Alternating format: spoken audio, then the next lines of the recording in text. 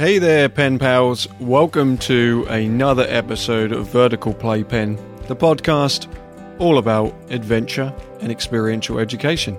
I'm your host, Phil, and in this episode, I'm going to be doing another round of answering listener questions.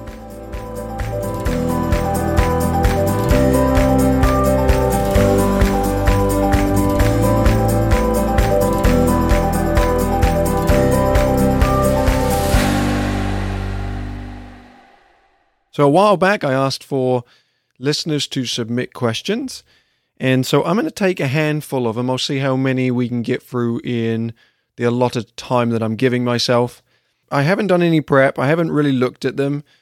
I want to be able to just go with my gut reaction as if you were asking me this question face to face. If we met at a conference, you asked me this question, what would I respond? Stick around to the end. I am going to read out a couple of podcast reviews that I've grabbed from Apple Podcasts. If you want to have your review read out, then please submit a review. It really does help us out. The more reviews, the more ratings we do get on the platform, the more likely we will be heard by someone who's randomly scouring through podcasts. They will find us, and that would be awesome for them and us. Look, see, you're helping out two people. The other thing I'll mention before I get onto those questions is that if you're on Instagram and you didn't realize that we were on there, please check us out and follow us. We are at Vertical Playpen, and I post 3 or 4 times a week, and I am giving value in those posts. At least that's my aim. So there are a lot of valuable information that is additional to the podcast episodes, sometimes in coordination with those posts, but also just randomly. Like I talk about belay technique in there and things that are related to facilitation. So check us out at Vertical Playpen. So this first question I'm going to look at comes from Meg Bolger. So Meg asks, how to experientially create norms without sitting down and just writing a list? Good question, because this is something that I have gone back and forth on for quite a while around norms, creating group norms and structuring them. And, this could be a whole topic in itself as I'm just sort of thinking about it right now. I'm not a fan of doing norms early in a program. So if you have a multi-day program, I don't see the benefit necessarily of creating norms on the first day. If it's around safety and these are safety norms where it comes to, climbing, that completely makes sense that you would want to introduce those. When you get up to a low course and there's cables on the ground, reminding people not to run and jump around the cables and climb on stuff without supervision. These are all norms that are helpful. But group norms in terms of positive behavior traits, negative behavior, those kind of things, having those discussions, I don't understand why you would do that on the first day because you don't know the group. So if I'm working on a multi-day program, I may introduce norms in a second, third, fourth day if I see the need. If I notice there are certain behaviors that are making individuals uncomfortable, then I may then decide to bring that up and have a conversation about it. How I do that experientially is through role modeling. So I'm always a participant in activities that I play as long as I'm able to. If it's paired activities and there's an odd number of people, I have a little tear, a little sadness because I do like to play. But I will be role modeling behaviors throughout. So asking questions, creating an opportunity for people to speak. If you want to try to encourage support, then give questions around how well we support this. You frame it, you front load it at the start. This activity we're about to do is going to be really focused and dialed in on how we support each other. Can anyone give an example of what it feels like to be supported? Can anyone give an example of how you give support to others? Go around the room, blah, blah, blah, go around the group, have these conversations. Okay, let's get into that activity now. The activity we're going to do is blah, blah, blah. At the end of that activity, you then get to reflect on it and say, so remember at the start, I mentioned this was about support. Would anyone like to talk about an experience they had where they felt supported in that last activity? What you've done in doing this, in the front load and the reflection of this, is you've created the norm that we should be supportive, and the tone and the language and the way that we do that is also reflected in the way that we lead that activity. So I think that's possible just in the sequence that you do, where you create norms. For the most part, I always start a program focusing on connection. So I'll do a lot of connection-based activities, and that's norm-focused also in itself. The more connected we are, the more likely we're able to empathize with each other, the more likely we'll be able to support each other. So there's some benefit into creating experiences where I'm connecting individuals. Ultimately, if I see behaviors that I know that are negatively impacting others, I like to bring them up and address them in the moment as well, and just do a hands up if you've ever felt this way scenario. So I might not highlight the experience exactly, but I might say, I've witnessed some behaviors that, for me, they don't make me feel great, and I just want to address that as a group. This is how it makes me feel. Does that resonate with anyone else in this group? Hands up if you also feel this way. Have there been other experiences in your life where you felt this way? Would anyone be willing to share? Those kind of things then create the awareness that certain behaviors are not also appropriate in the group. Now, if you see this consistently, that's when you decide to halt everything and maybe have a discussion, and we create a list as a group and do something like a full value contract or an us, not us list or something around that. But doing it as a given, all right, I'm going to do norms, I just don't know if that, for me, that doesn't feel appropriate. And so I ask you to challenge yourself with that framework. If you're new into the field, this is something that you've been taught somewhere, and you know that norms and creating this kind of stuff as a norm, which I think is funny. Creating norms is a norm. Yeah, challenge that stuff a little bit. Try doing an activity without doing any norms and see what happens. I almost guarantee it won't be as problematic as maybe you think it is, just by the way that you role model and the behaviors that you have. It sort of reminds me of low activities, the nitro swing, the nitro crossing. If you go over to that element where it's just a hanging rope and there's a foot loop maybe, and you can tell it's a swinging activity. If you go over there and don't let people swing on it, and they just you go in there and immediately constrain it with rules, watch the faces of the group and notice how dull and boring that activity becomes. Everyone's instinct when you go over to a rope swing is probably to swing on it. Oh, I want to swing on that. Some people don't want to, but for the majority it might be, oh, I want to swing on that. So why would we put the boundaries on it before we've even had the opportunity to demonstrate it? I think in terms of tech skills, is also why I think there's a lot of sometimes hesitancy for allowing younger participants to belay or teaching them to belay, because we put this assumption that they're not going to be responsible. Well, let them prove it first, right? Empower them to be responsible. And if you see it otherwise, then you know, okay, I need to constrain it a little bit more, but don't constrain it before you even figured out if they're going to be good or not. So when it comes to norms, the same deal. Why would I create rules around your behavior without even seeing how the group behaves? So I hope that answered the question. I role model, do activities, frame it, all those things. Sometimes do a list. I haven't always found them to be the most exciting. And those who know you're creating norm lists, normally the energy, I think of a program of having a flow of energy. That's normally the trough. That's definitely not often the peak. People aren't going, yes, finally, we get to do norms. We've been playing too many games. Let's get on to the discussion about how our behavior needs to improve. Yeah, that's my 2 cents on norms. Great question. Thank you, Meg.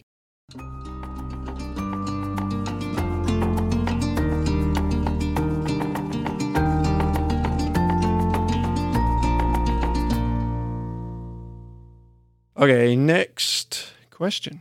So this comes from Floyd Hinman, and he asks, what are some trends in our industry you hope will not continue?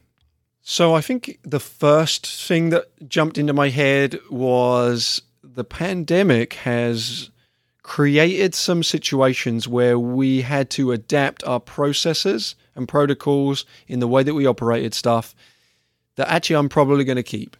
So one of those was I've always felt a little bit icky, not comfortable, when I've seen people do tactile inspections of participants' harnesses or help them out putting their harnesses on, like tightening the straps for them and that kind of stuff. Mainly because of the area that the harness sits on the body and the closeness of the staff member with the participant's harness. I've always found that just to be a little bit uncomfortable. For the most part, I used to teach that you're very verbal about what you're going to do. So you tell people, hey, is it okay if I tighten your leg strap? And so you tell people rather than just like shocking them from behind, grabbing the harness, right? So, but actually, I think that I'm starting to teach more people to be really good about verbal description and allow people to put their own harnesses on. And if you notice that things are on wrong, you are verbally correcting that and letting them go through the process and solving that. With really younger audiences, I still think that you can do that. I don't think that you need to help them out.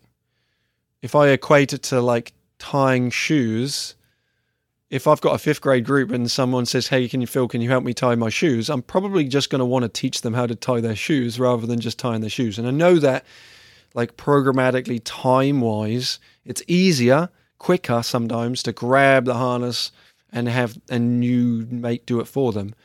But where's the learning outcome? And for me, it's always like I want people to be learning something. And so if they can be learning how to put their own harness on, I don't see that being a negative. I think about that with like not teaching people how to tie knots as well. If I can better describe the information and demo the information, like I'm going to demonstrate how to tie it, I'm going to verbally describe all the parts, get really good at my language around it, my description, talk about bites and loops and working ends and standing ends and be really descriptive, then they're going to have a better sense of empowerment and achievement when they do it rather than grabbing the rope from them and saying, look, this is how you tie it. Well, of course you know how to tie it. You've tied it so many times. So showing them closer by you doing it for them makes no difference, I don't think, than you standing further away and demonstrating it. I like people just to trial and error through it. And if they're struggling with the lengths of bites and lengths of tail and all that kind of stuff, let people experience that. And you can verbally describe it and give them tips and advice, blah, blah, blah. But that way they are empowered to make that choice. And I think the same thing with harnesses. Just a tip for me when I'm demoing putting on harnesses, I don't do the follow along with me method. I prefer to have the harness, have them not holding harnesses, watch me, pay attention to me. I'll demonstrate putting it on myself. I'll give some little tips depending on the harness. And then I'll let them grab harnesses and help and coach their peers also. If you're done first, coach. But once again, see if you can do this hands-free. It's an interesting skill to watch people really struggle with like their words and try to describe stuff without actually touching. But I think it pays off in the end. And I think that what you'll do, if you're working with the same participants over and over again, the next time you give them a harness to put on, they'll put them on quicker. So that's something I hope will disappear. No touching people's harnesses anymore. Let them put them on themselves. Something else that pops into my head when I think about a trend that I hope that does disappear for the industry. I have many conversations with people in this field who use the phrase, I didn't get in this for the money. And I think that holds us back as an industry, that statement. I do agree that this industry gives us a lot from outside of the money perspective, like personal self-satisfaction, the fact that any form of teaching gives you that, right? Like you're imparting information to people. You are, and I mean this sincerely, we are changing lives in this industry. We have a great impact.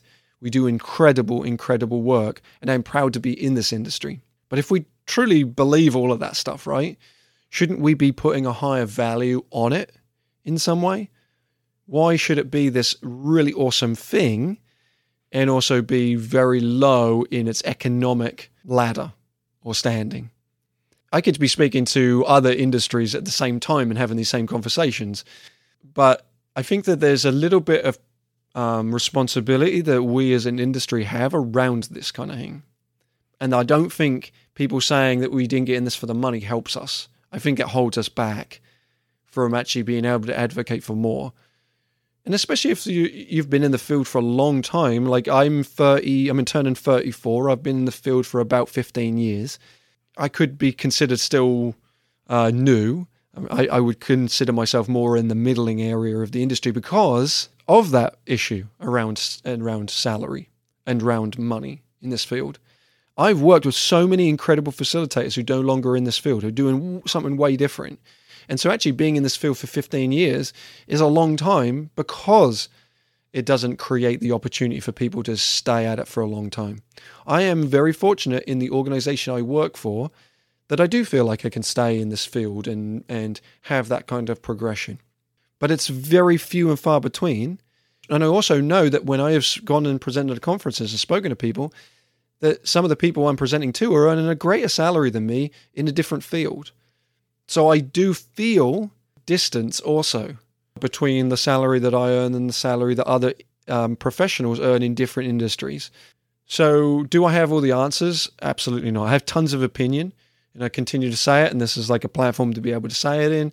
So know that this opinion is coming from me, Phil Brown, not necessarily High Five, the organization that I'm working for. I do think that we have a responsibility to do something different. Now, what are the solutions around that? Well, the solutions, ultimately, we're not going to be getting paid more unless we start charging more for our service. And also, if that's the case, will that mean that certain people can't work with us? Possibly, but I think that therefore we also need to advocate for maybe a state level, government level, federal level for grants to be available for people to be able to take advantage of the great work that we offer.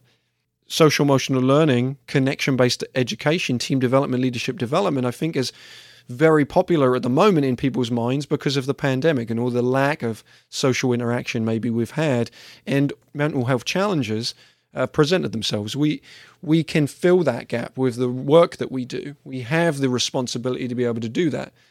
So we should be able to advocate for the grants that could be out there. We should advocate for charging more. We should advocate for paying more. I recently saw on Summer Camp Pros, which is a Facebook group about summer camp professionals, a big discussion around this very topic about summer camp professionals, counselors, actually protesting the low salaries. And I've had many conversations with camp directors about this in the past as they've struggled to hire people in, that if they are not if they're not paying their staff much, then the alternatives are there for students to be able to take. Internships, working in the retail industries. There are options there for them in the summer where they would earn a lot more. And so the value is then you try to pay off the experience, like, experience of these things is trumping the salary. And yeah, that can work for some people. And it honestly, it worked for me. It drew me in. I thought like, I need the experience. But we do live in a society where the cost of living is going up. And I'm not seeing a lot of like the cost for our industry in changing in a consequential way to keep up. So I don't want to, as a trainer, I don't want to keep training people and then seeing those people leave the industry because we cannot keep them. Because we're failing to be able to give them a salary that is worthwhile for a family and et cetera, et cetera. You know, that hurts me as a professional when I get to see incredible people, have good conversations with people at conferences and ask me questions about how to stay in the field. And I have to give them these kind of icky answers that the salaries aren't great, but the experiences are awesome. I hope that is something that in this industry is a trend that I've experienced, and I hope that trend doesn't continue, and that we bring in really quality people to do awesome work and give them the options to be able to do that for the rest of their life.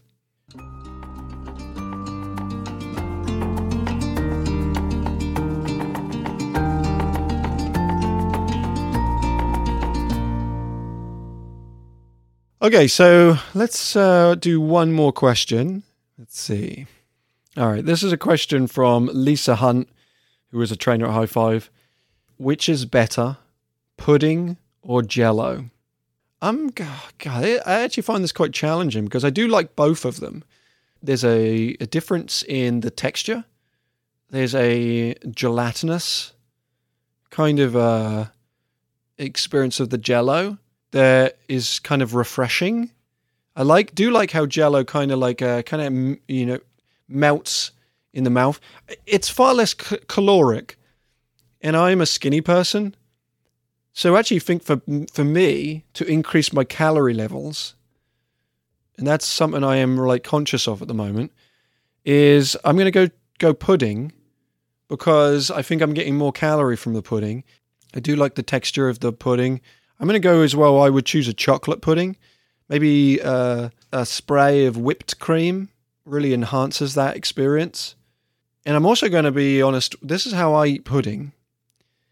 it's cold, right? So if maybe it's in the fridge. I don't like a warm pudding. I like a chilled pudding. And I like to mix it up almost so it becomes maybe more of a liquid than a solid. I'm also a person who, when I eat ice cream, I like to whisk that up into a more liquid substance. So there you go. We've answered some questions. Thank you once again for those who submitted. Feel free to continue to submit questions. See, they can be a range. You're just asking for a Phil opinion on a topic that could be work related, or it could be random miscellaneous related. And I will give you an answer, which is just the first thing that comes into my head. Might look back on this and wish I'd have chosen Jell-O.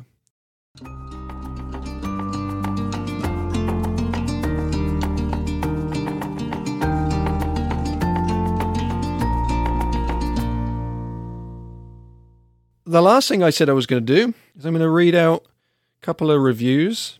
These, honestly, they keep me going. The fact that people listen and respond, and I got a really nice email the other day, and it meant the world. So I'm a human being at the other end of this, just talking to you, and if you want to talk back to me, you can do so. I always respond to messages on Vertical Playpen's Instagram at Vertical Playpen, so you can always reach out. So this review is from Joe Ellen K. It's 5-star review. This exceptional podcast is full of great ideas and information. I work by myself running a ropes course. It can get pretty lonely when you don't have anyone to bounce ideas off of or generate new ways to do old activities. When I found this podcast, my whole world opened up again. I am so excited to learn and relearn activities, best practices, and really enjoy the conversations as they happen. Thanks, high five, for making my work fun again. Thumbs up emoji.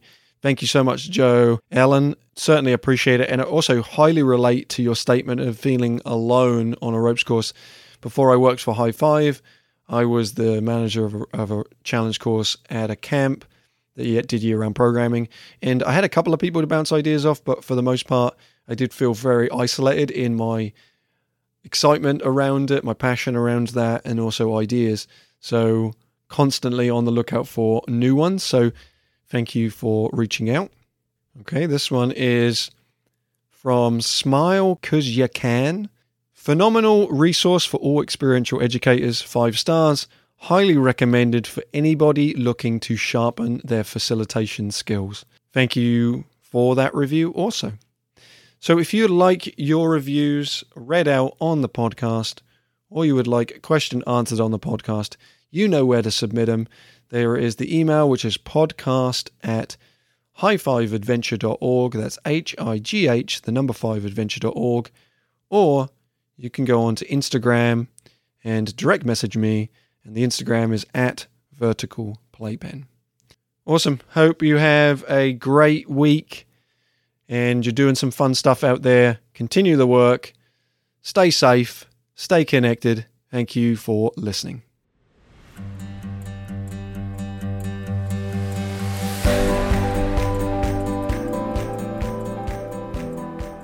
Thanks for listening to Vertical Playpen.